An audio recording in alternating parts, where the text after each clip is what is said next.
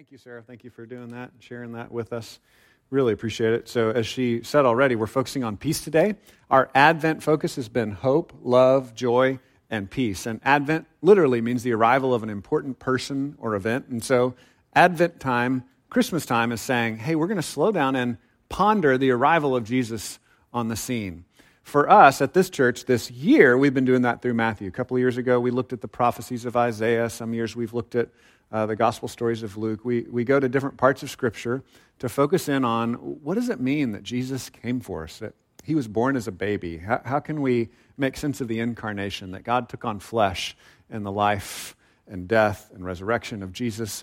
This week we're going to be in Matthew 2, verses 13 through 23. So if you have a Bible, open it up to Matthew 2, verses 13 through 23. Central to our gathering every week is we're going to unpack, study, and listen to God's Word, because we believe that the Bible speaks with the authority and relevance of Jesus himself. As we look at peace, it's helpful to define it, what peace means. Over the years, I've defined this many times, especially at Christmas time, but in other sections of the Bible where this comes up. There are two principal ways to define peace biblically.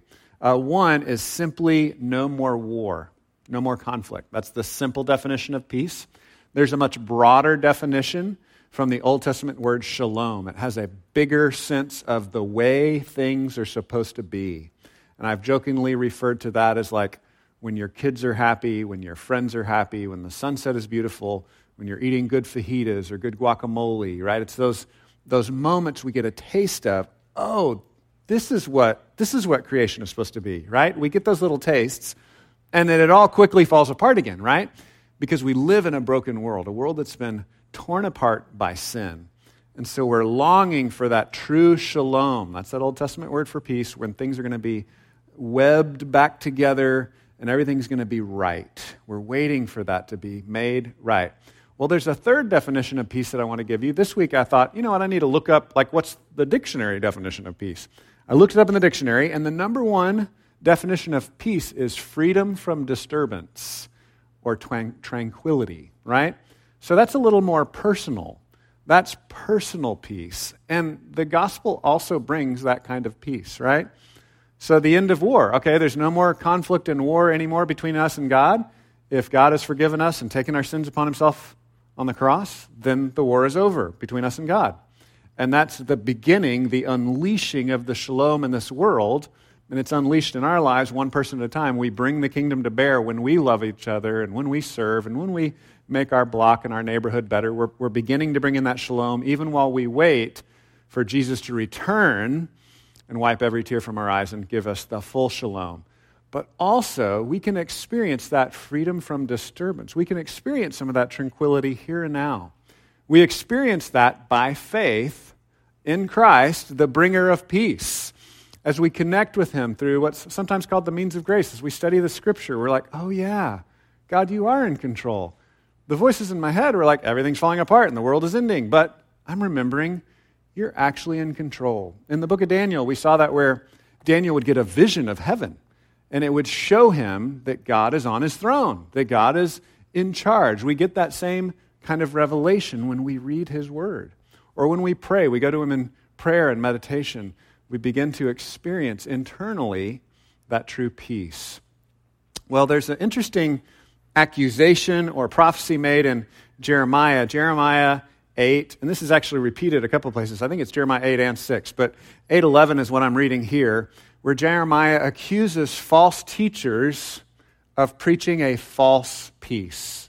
And that's what we need to watch out for, right? Because our world is selling peace, right? Every commercial is saying, if you take this pill, if you drink this drink, if you buy this car, if you eat at this restaurant, if you wear these clothes, then you'll know peace. Then you'll know true tranquility. Well, Jeremiah says this: they have healed the wound of my people lightly, saying, peace, peace, when there is no peace.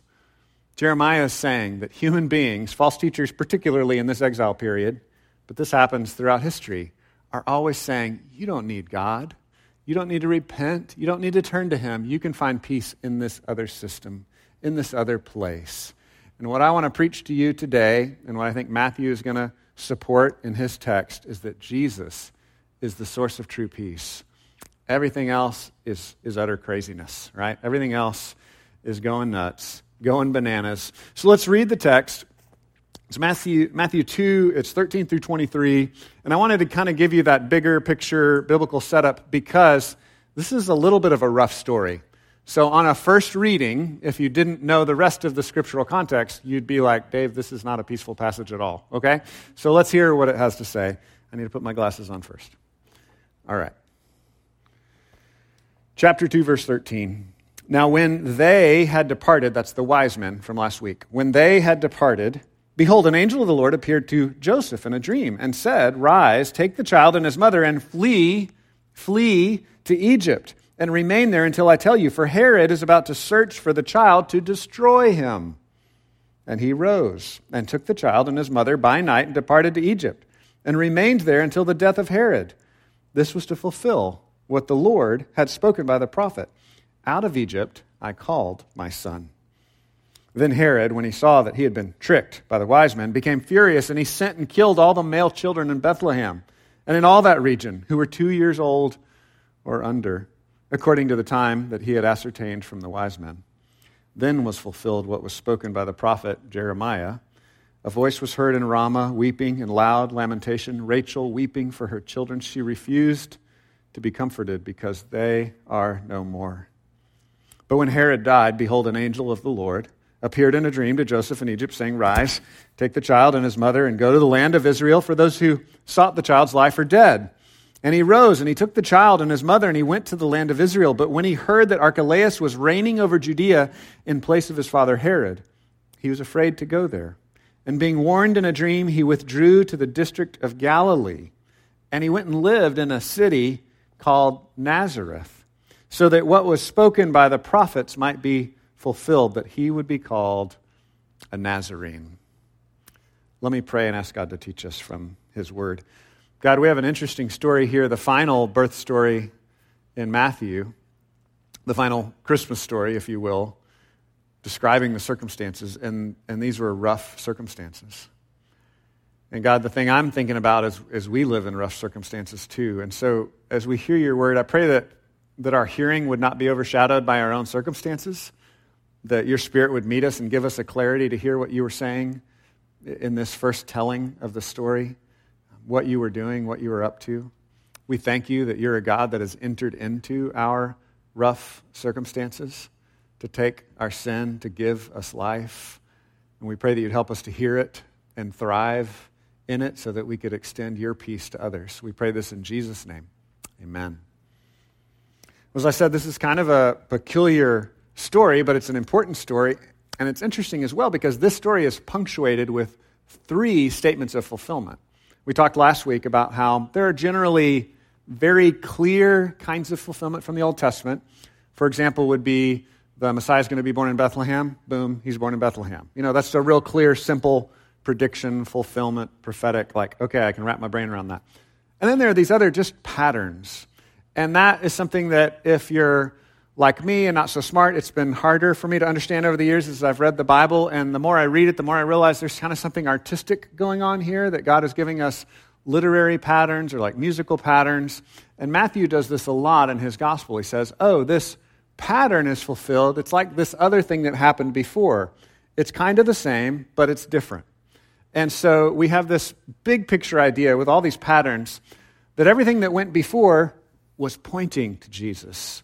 So that when Jesus comes, he might walk out a pattern that's very similar to the people of Israel or to Adam and Eve, you know, and their temptation. He does these things that other humans have done, that other leaders have done, that other priests have done, and yet he does it right because he's perfect, right? So all the other stories were these heroes that did like 3 good things and then 4 bad things. You know, like humans that just kept failing. We just keep messing it up. We keep stumbling. And Jesus comes along and he fulfills those patterns, and yet he does more.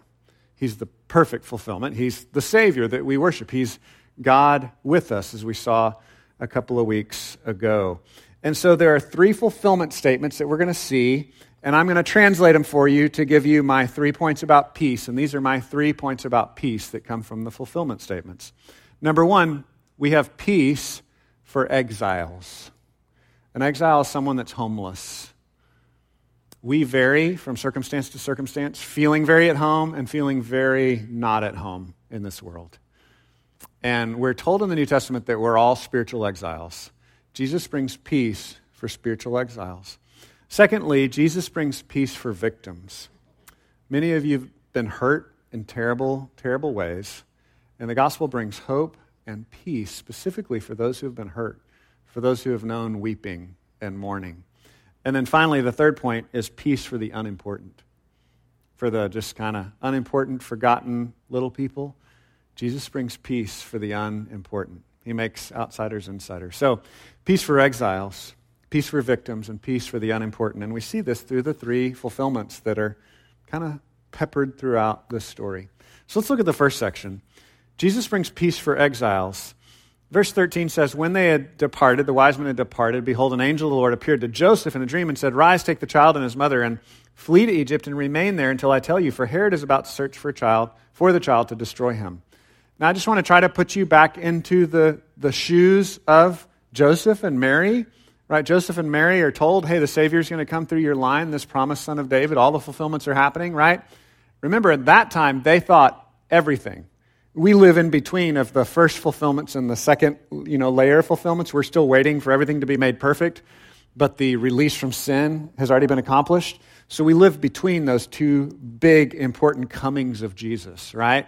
And we understand that because we live here in between. But those that were coming before, they thought it was all going to happen at once. The whole New Testament, with Jesus walking around, he was like, no, I'm not coming on the white horse to defeat all evil yet. I'm coming to defeat evil on the cross. And then I'll come back someday in the future and wipe away every tear and make everything perfect. There's going to be this long process of the preaching the gospel in a world that's still riddled with sin and disease. And we're 2,000 years into that right now. So again, put yourself in Mary and Joseph's shoes. What did they expect? They expected we're going to have the king and everything's going to be cool, right? You see this often with the disciples, right? The disciples were like, okay, Jesus, when you come on your throne, can I have the right-hand seat? Can I have like a little junior throne? And this guy, and they were always arguing about who had the most important place. And they were fighting and jockeying for position in this political kingdom that they thought Jesus was going to bring in. Oh, Jesus is a political ruler, but he wasn't bringing it in the way they thought he was. It's still a finish that we're waiting for. But he accomplished the defeat of sin and death through his death, burial, and resurrection. So, put yourself in Joseph's shoes. He's like, okay, I'm going to have to run away from my home. I'm going to have to rescue Mary. I thought Jesus was the champion. Okay. And Joseph is following orders. He's given a vision from an angel. He's told that someone wants to kill his son. He has to escape to Egypt. This is stressful. The Bible characters lived in the same kind of stressful, I don't like this kind of world that you and I live in. Do you see that?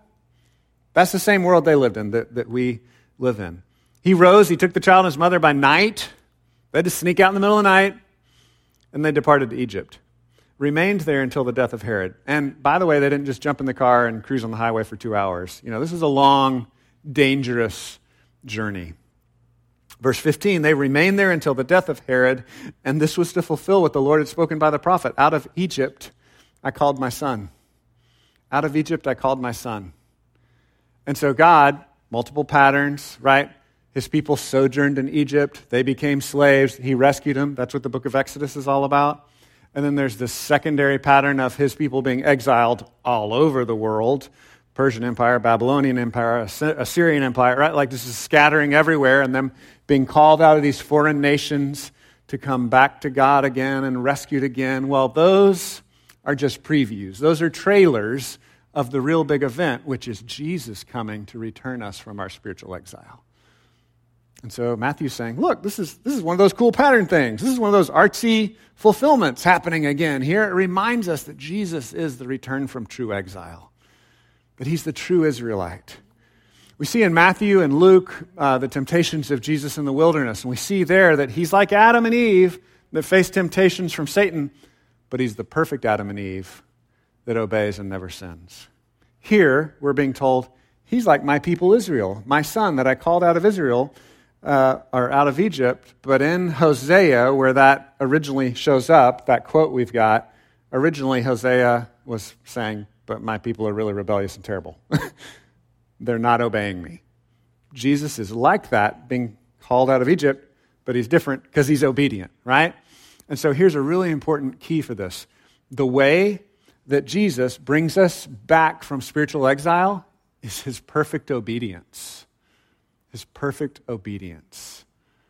So as we think about the gospel, the most common way we talk about it, these are all true ways to talk about it. The most common way we talk about it is Jesus died on the cross to pay the penalty for our sins. Y'all have heard that before? Whether you're new to Christianity or old to Christianity, you've probably at least heard something like that. So we would say, your sins, if you trust in Jesus, can be paid for by Jesus.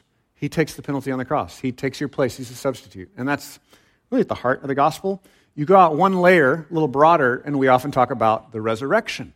Not only did he die for your sins, it's not just like a negative, but he rose from the dead. So when you trust in him, the Holy Spirit comes to dwell in you and gives you his resurrection life, so that when you and I die, we have this promise of resurrection as well. We've seen that Jesus has defeated sin and death forever. So the resurrection is also this other layer that's really important.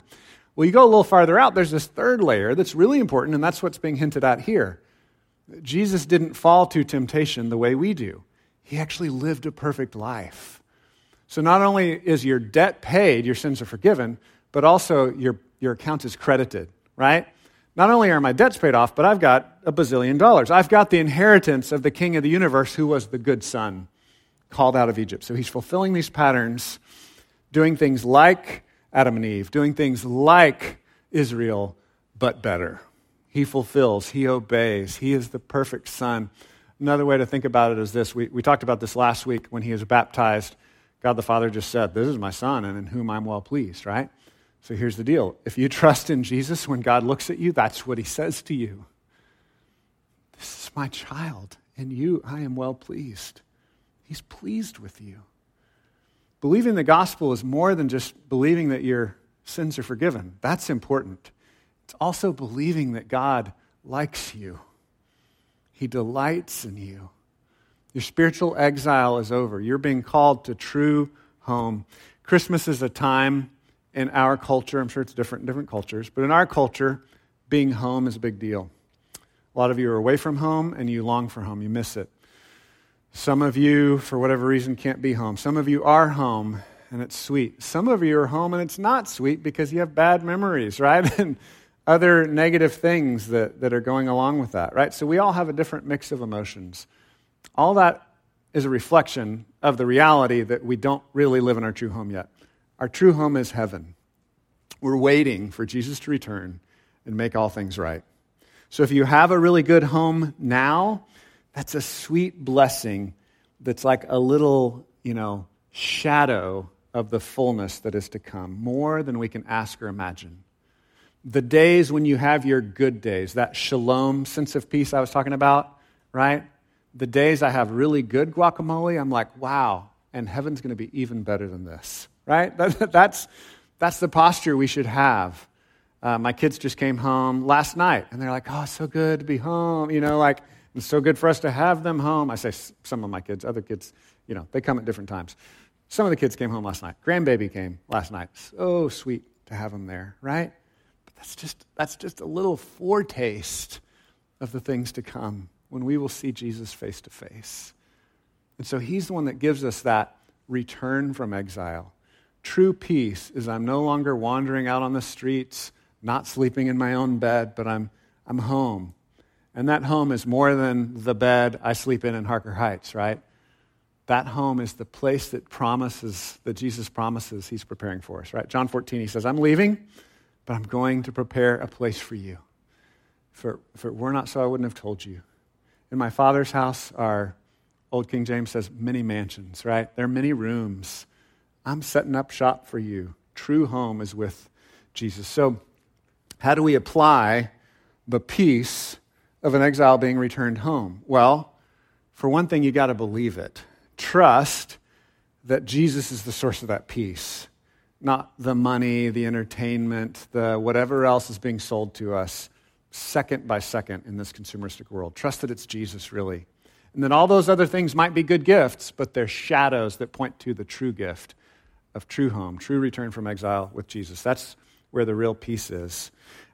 There's a moving truck picture I think I grabbed off the internet here, And a lot of our community, a lot of you are military, or you're friends of military, or family of military, and so a lot of you have moved a million times. That's actually a gift that God's given you to remind you that this is not our true home. We're pilgrims. That's what the New Testament says. We're sojourners, we're wanderers, we're foreigners, we're exiles. And peace, full peace, can be known that day when we're with Jesus face to face. We can experience that peace now as we walk with him by faith.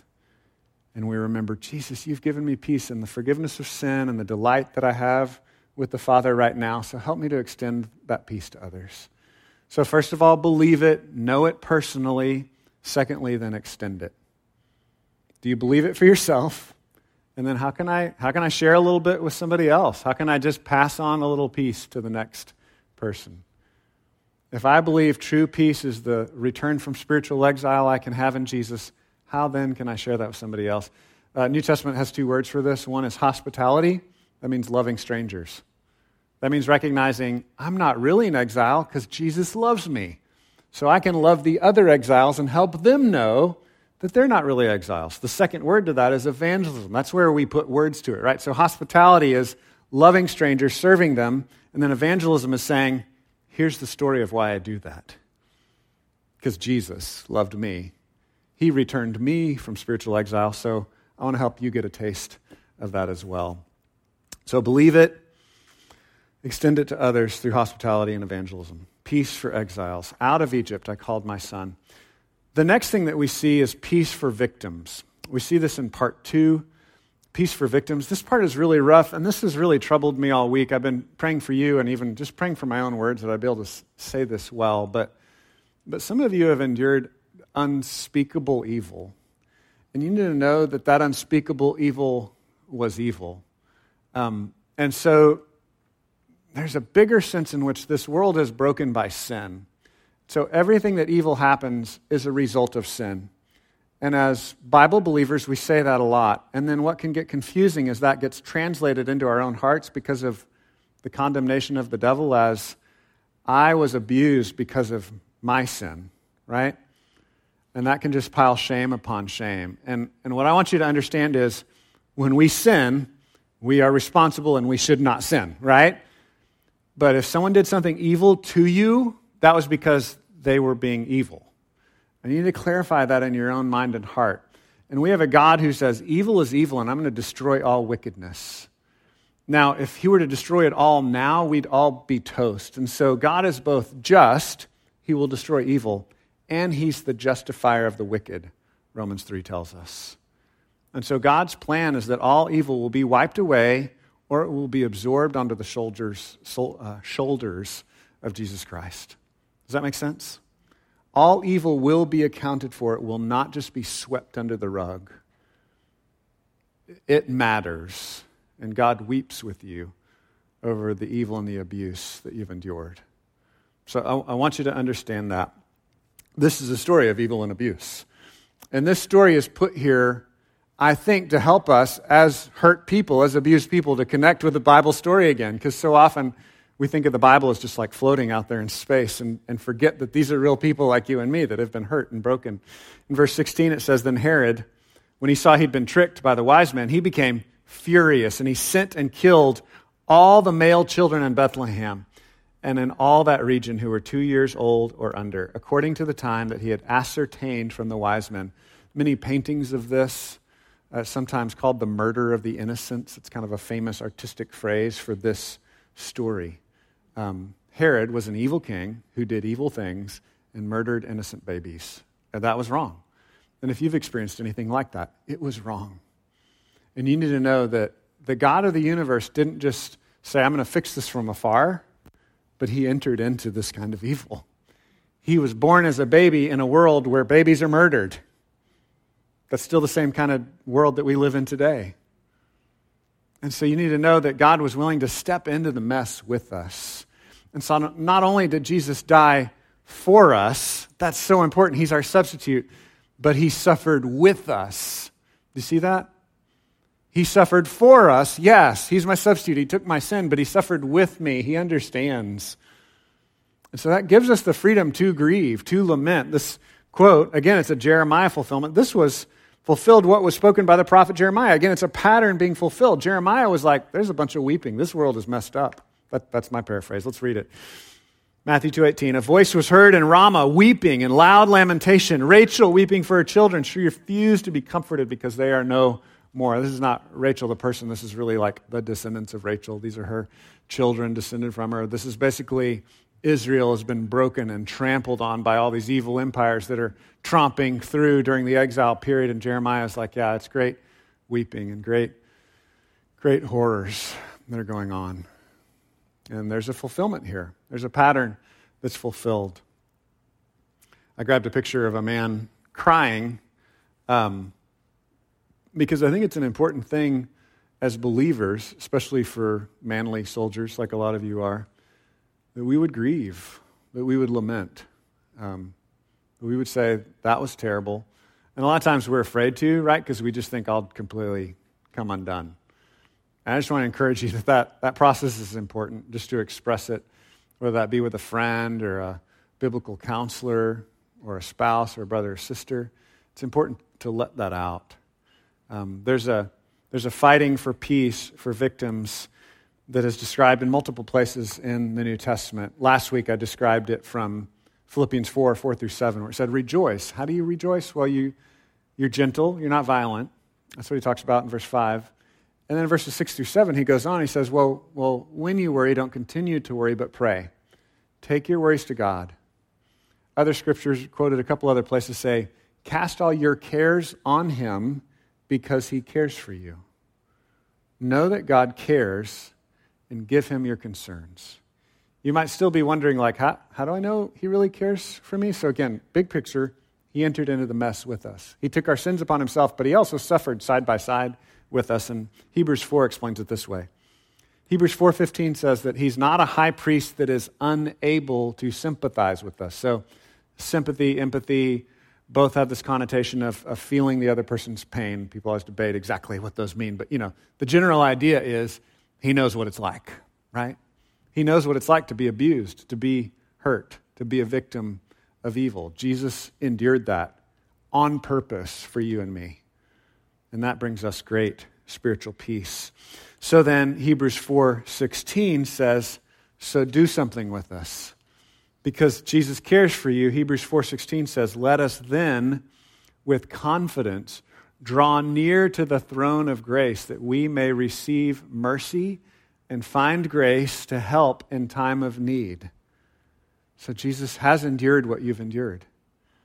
Jesus does understand the evil that you've gone through. He endured it for you. So run to him. Run to him.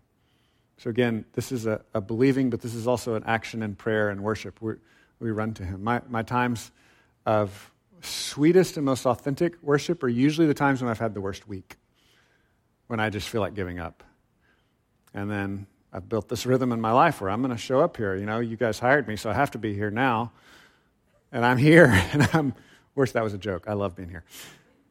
But I come, and those are important habits. I come and I sing these songs to Jesus, and I'm like, yeah, Jesus, I'm unraveling, and I'm struggling to believe any of this, but as I sing it, he helps me to believe it, and I know this peace again, peace for a victim of injustice, peace for a victim of evil, and I'm able to then, through these means of grace, cast my cares on him because he cares for me. Run to this one who endured the weeping, who endured the loud lamentation, the chaos.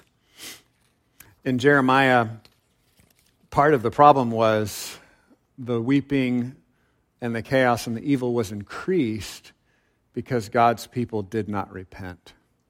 So to come full circle, some of you really need to understand that when someone did evil to you, that wasn't your fault. It was evil, right?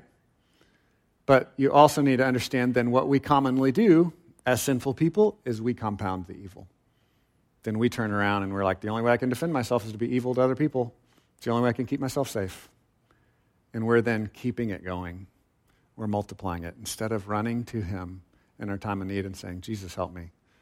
Jesus, help me. I just want to punch some people. Jesus, help me. Jesus, help me to trust you, to see you as the one that brings peace to the victims. Final point is that Jesus brings peace for the unimportant.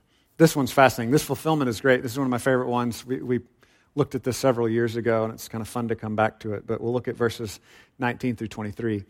When Herod died, behold, an angel of the Lord appeared in a dream to Joseph in Egypt, saying, "Rise, take the child and his mother, and go to the land of Israel, for those who sought the child's life are dead." So he's like, it's safe. You can go back to Israel. It sounds like, the way this is presented, he just kind of gave him general directions. Go back to your country. He didn't tell him yet which city to go back to, right? And so he's in the tribe of Judah, and so it seems like maybe they were headed back to Bethlehem, back to that region where Jesus was born. We don't have all the exacting details here, but it says in verse 21, he arose and took the child and his mother and went to the land of Israel, the whole land. But it says, verse 22, when he heard that Archelaus was reigning over Judea, that section of Israel where they'd been before, where the kings come from, Archelaus was reigning in place of his father Herod. He was afraid to go there. Why? Because Archelaus was also evil, just like Herod. He was afraid to go there. Being warned in a dream, he withdrew to the district of Galilee. This was a more cosmopolitan place on the edge of Israel, which is really interesting. It was a perfect setup for Jesus' ministry, where Jesus was coming in to reform Israel, to help them find peace with God, but also to help them reach the nations. And Galilee was this border area where there was a lot of good Jews and a lot of pagans from the nations. It was like a mixed area. And so that's then where he ends up getting raised, in the area of Galilee, the district, specifically a little town called Nazareth. Verse 23 says he went and lived in a city called Nazareth, so that what was spoken by the prophets might be fulfilled, and he would be called a Nazarene. So I think I misspoke this morning at the 9 o'clock service. I said, this is kind of like a little unknown town, kind of like Killeen. Well, no, Killeen's kind of a big city. Killeen's more like the district of Galilee. This would have been more like Ding Dong, right? Anybody know Ding Dong? Ding Dong's like a cafe. It used to be a town, but all it is a cafe now. I think it used to be a gas station. It's just on the edge of Killeen. I think it's actually gotten annexed by Killeen now. This is like an unknown, kind of ridiculous, out in the sticks, nobody's heard of it town. That's where Jesus grew up. Doesn't that make you feel better about yourself, right? All you guys like me that grew up on the wrong side of the tracks, that grew up in the wrong family, that maybe was unimportant in many ways, Jesus comes and he brings peace for the unimportant. He carries our unimportantness on his own back. He lives an unimportant life for us.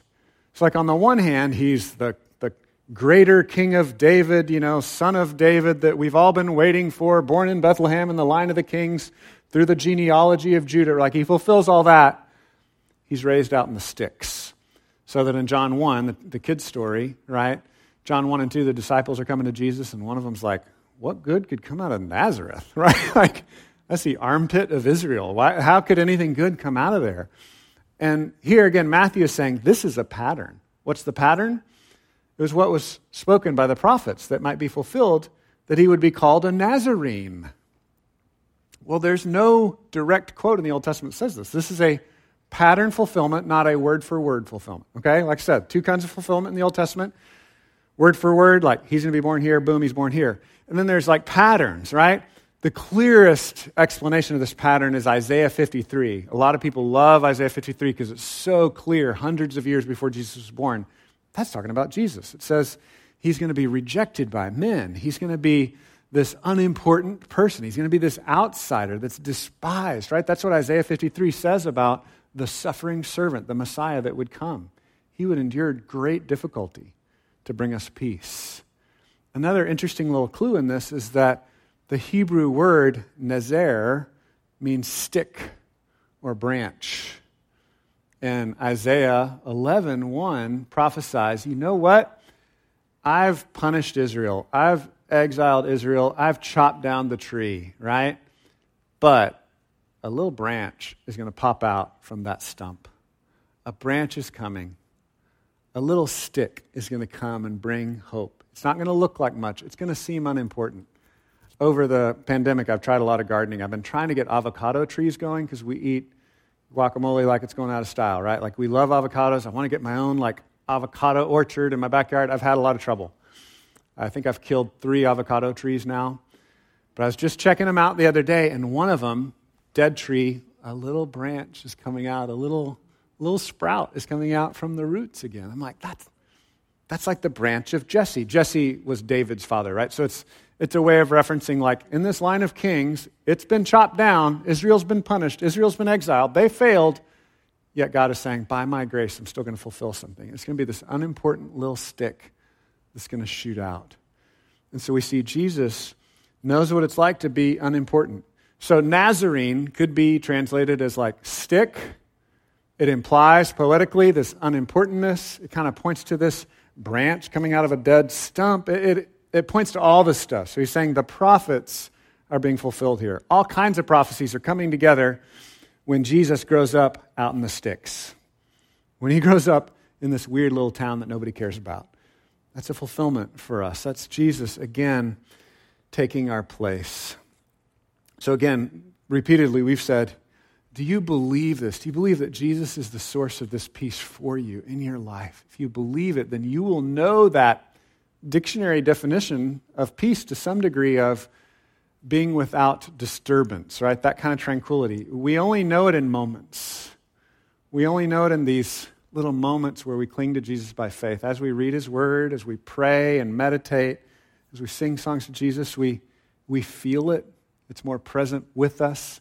When the Holy Spirit stirs our heart to cry out, Abba, Father, to run to God with our concerns, to cast our cares on him because he cares for us. Those are those moments we know that kind of moment-by-moment peace and tranquility. Not every moment is tranquil. I want to encourage you to continue to fight for that peace, just as we talked last week about fighting for joy. Philippians 4 lays out a game plan. It says, don't keep worrying. Don't stay anxious. When the anxiousness comes, don't just live in it, but pray. Cast all your cares on him, for he cares for you. Recognize that he's a God who has endured every kind of weakness and temptation that we've gone through, yet he's done it without sin. So he knows what it's like to be unimportant. He knows what it's like to be a victim. He knows what it's like to live the life of an exile, running from place to place, not really knowing true home. And he brings us peace because he overcame all those situations for us. He was the one that lived the perfect life that we couldn't live. He died a sacrificial death that we deserved to die, and he rose from the dead, proving that he's conquered sin and death once and for all. Jesus says in John 16:33, in this world you will have trouble, but take heart, I have overcome the world. I quote that verse a lot. Right before that, at the beginning of the verse, he says, I've said these things to you so that you will have peace. And then we have to move back a little more and go, well, said what things, Jesus? He told his disciples things are going to get crazy. The disciples experienced what we're experiencing now, 2,000 years later, that Jesus hadn't made all things right yet. What he had made right is the most important thing. He'd made our relationship right with God. And as we're sharing that, Peter says God is patient, and he wants us to share that with more people. He's giving more people time to repent, not to perish, and to be made right with him, to know personal peace with God through the gospel. As we're sharing that, we're extending his peace, and we wait. Romans 8 says, groan and long for him to come back and finish what he started. Let me pray for us. God, thank you for the peace that you give us in Jesus. Help us to believe it. Help us to fight for it by faith, through prayer, through Bible study, through worship. And help us, God, to extend it. We feel so overwhelmed at the end of 2020. It's been such a crazy year, but we believe that you are still on the throne, as we saw in Daniel. We believe that you've established your peace by coming for us through the cross and resurrection. Help us to trust you and help us to extend your peace to others. We pray in Jesus' name. Amen.